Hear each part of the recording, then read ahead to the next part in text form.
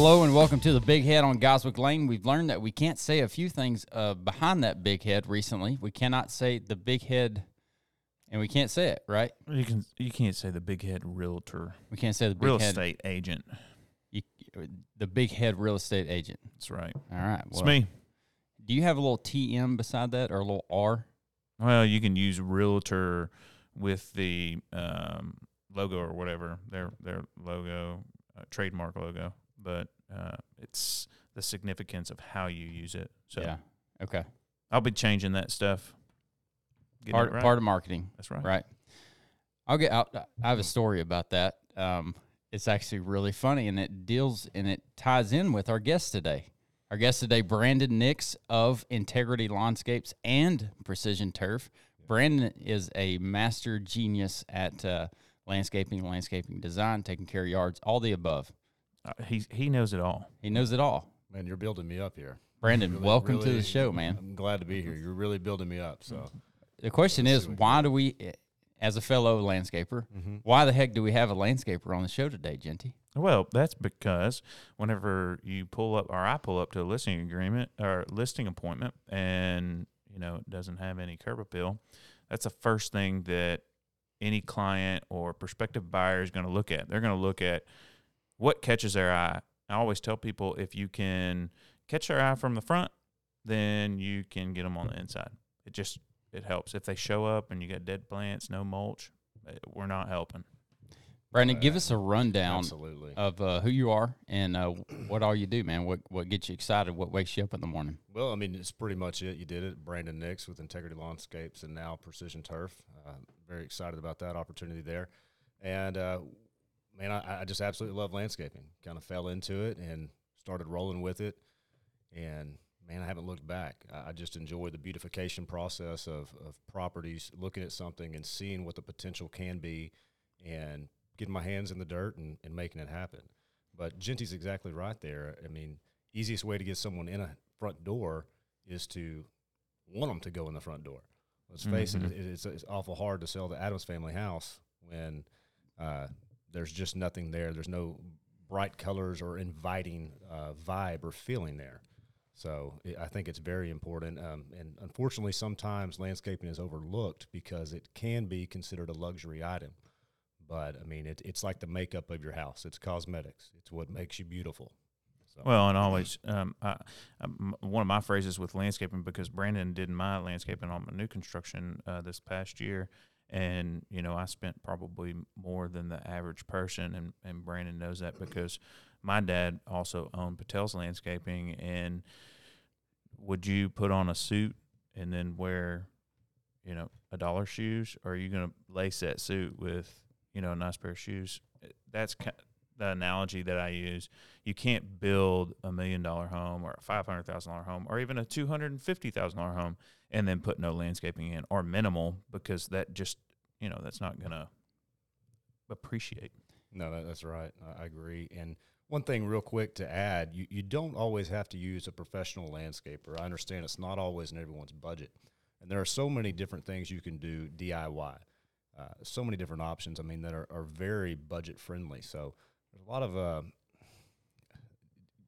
it's a great way as well to get involved with your family, with your spouse, with your kids, whoever it may be, and get involved in bringing that beauty back to your own property. Yeah. I'll say, you said you don't have to hire a professional landscaper. You can't just throw some plants in the ground, though, right? That's correct. We see that all the time. How many zones are across the United States? Well, there's 11. And what break down what a zone is and how that matters. So a zone is basically the region of the United States that we live in, okay? And that's going to pertain to the temperatures throughout the year, basically what's going to freeze, what's going to not. And, there are a lot of tender evergreens. We have evergreens. There's tender evergreens, believe it or not. There's also tender perennials. There's hardy perennials. Annuals that don't last, you're replacing those throughout the year. But we're in Zone 8, so we need to look at what we use for Zone 8 in here. There's tender genties and sometimes evergreen and hardy genties as well, so it depends on what day it is. Depends on the day. Brandon, don't y'all do kind of like a real estate fix up or improvement, don't y'all have some type of model that you can come in and turn the mulch, add mulch? What do y'all do whenever you come out to a listing and let's say it's not me, say it's another real estate agent, and they're like, hey, we're about to list this house. We need minimal, but make it pop. So in that, what I'm going to do is obviously we're going to refresh the mulch if it needs there, okay?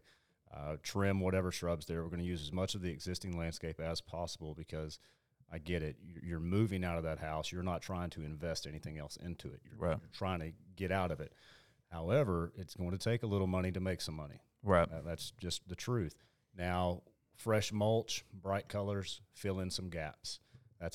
You can fill in gaps with cheap ground cover. I mean, cheap annuals are going to add bright color that are, like, again, I'm going to say it, inviting you into the home. Right. The fresh mulch is another thing. I mean, it just makes a heck of a difference. It makes everything pop and come together. It's very similar to the inside of, when you've lived in a house for 10 or 15 years and you're trying to sell it, you need to do some touch-up paint work.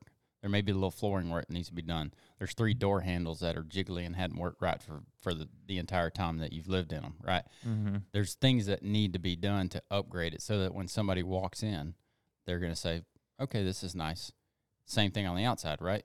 Before you walk in, like you just said, you see something that makes you want to walk in. The landscaping's taken care of. I'll give you an example. When you pull up to a restaurant and they hadn't had their yard mowed in 5 weeks, do you really want to eat there? I feel like they're going to spit my food. No. I feel like they just picked my food up off the floor, Right. And so it's very important to present that, hey, this place has been taken care of, even if it's a work right before that potential customer comes in. Yeah. I want to throw something out. I know one of your passions is design, correct? It is landscape design. Yep. So tell me about design. How when a customer comes to you and says, let's say it's a new build, customer comes to you, what's the process? How are you going to show them what you're doing? Okay, so that's going to involve understanding the architecture of the home, what style home it is, what style the homeowner is going to prefer. Not everyone likes real green, lush, tropical plants. Some people like xeriscaping.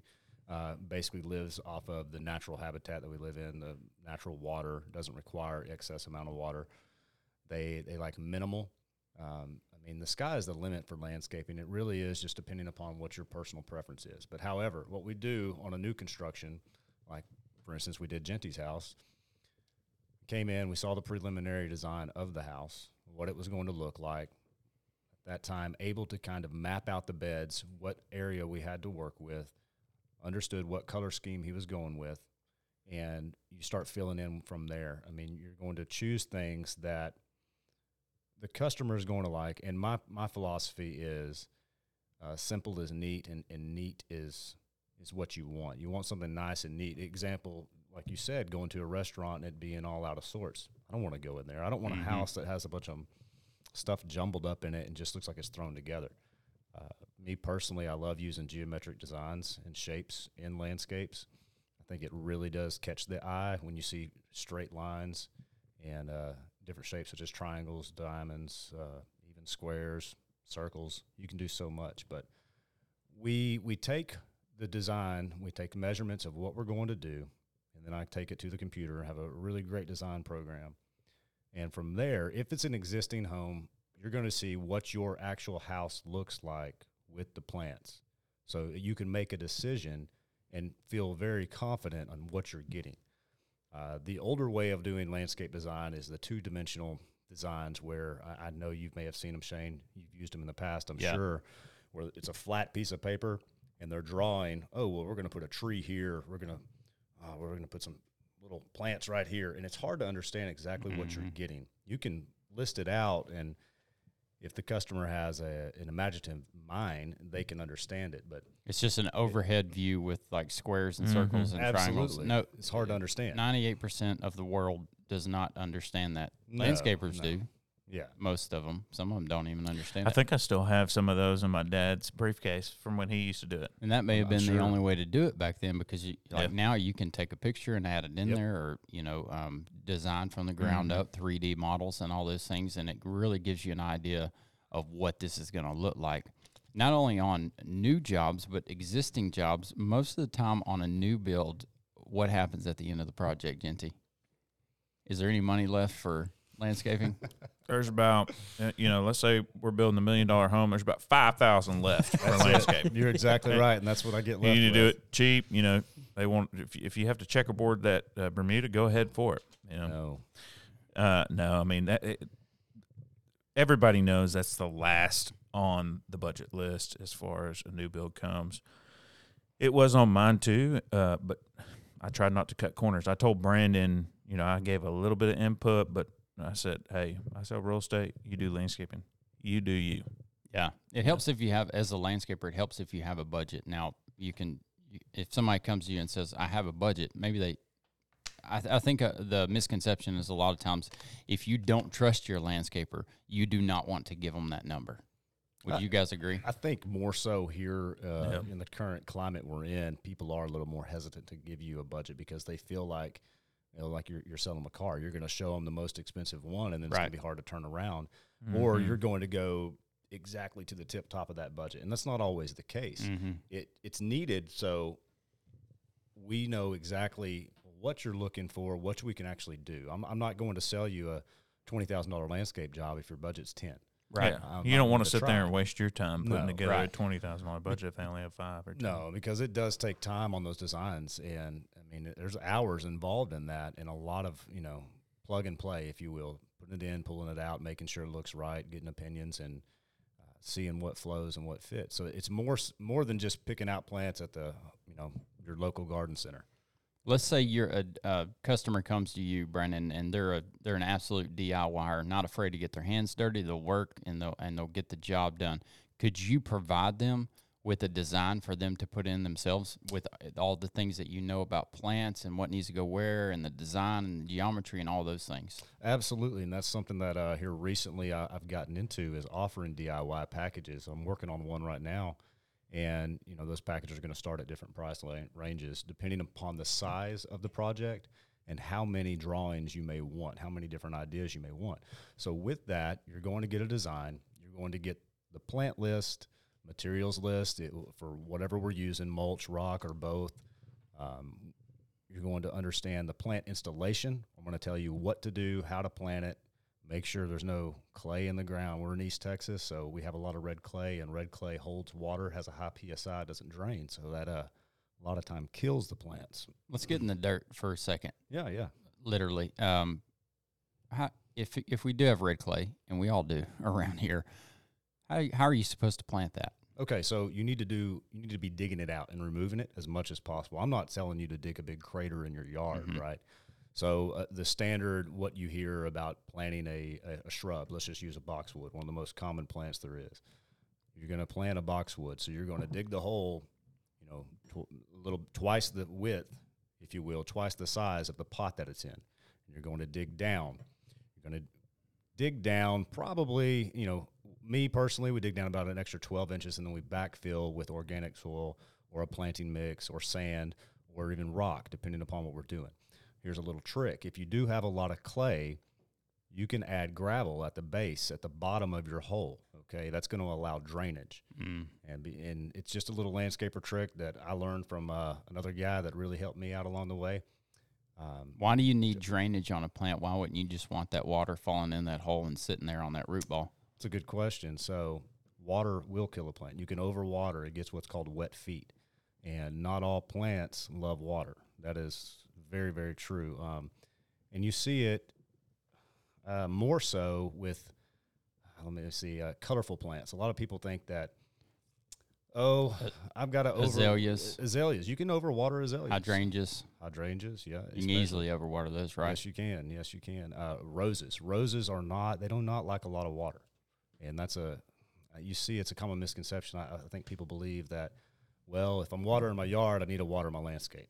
It's not always true. If the top 1.5 inches is dry, depending upon the plant, you're okay, because down in the ground where the root system is actually where you're worried about. Also, you don't water plants from the top. And I know we're all guilty of that, and, mm-hmm. and you see it a lot, and, you don't just go out in the bed and start spraying around. You actually water at the base. So a drip. A drip system is system. great at the base. Okay. You can control the drip system. People are on the fence about it. I personally love drip systems because you can control how much water your plants are getting, and you know it's going exactly right there in the root zone. But water is hard because every plant requires a different water. Now, if you do your landscaping properly, you can plan ahead and use the same type plants that require the same moderate amount of water or minimal amount of water, things of that nature. Okay. If that all sounds really complicated, it's because it is. And if I'm telling you, if you're out there and you think I can do my landscaping myself, at least let Brandon design it for you so that you know that what's going in there needs to be there. Just because a plant is at a nursery doesn't mean it can go in your landscaping. There's a lot of factors that go into play there. So at least let them design it and tell you what needs to go there. There is so much to learn about landscaping. There's so much you can do soil amendment, and I'm glad you said that. Actually, I became Texas Certified Professional Landscaper through the Texas Nursery Landscape Association, and I'll be honest, I've taken a lot of tests in my life, and that was by far one of the hardest ones I've ever done. Because there's thousands and thousands of species of plants. It's insane. It was a 450 question test, and when I got done with that, I walked out with a migraine, and my shoulders just tense. I couldn't hardly move because you're asked plant identification, and with that identification, you need to understand the soil, the light, the water needs, and it's just unreal. And we're just showing you a picture, and you have to understand what this plant is. There's a massive amount of things that we can talk about in real estate. Well, there really is, and we're about to end this one. But before we end it, I want to tell people you need to hang on. There's a trick that most landscapers don't know, but I do know that Brandon knows it. And next episode, the next episode, click on that next episode. If you want to see, that's a cliffhanger right there. If you want to see more, some people been comments. We've had some good and bad comments. Oh yeah, there's a few crazy people out there. But we thoroughly enjoy doing this. Yeah, we do. So tune into the next episode. We're going to go over that and a few other things. I mentioned a story that I want to tell you, and we're going to get a little bit deeper into the value from your perspective of the landscaping, making it look nice and new and spruced up. Thanks for joining us today. We appreciate you being here. Hit those buttons at the bottom. Help us get out there more. Remember, love God, love others, and let your work reflect that. We'll catch you on the next one.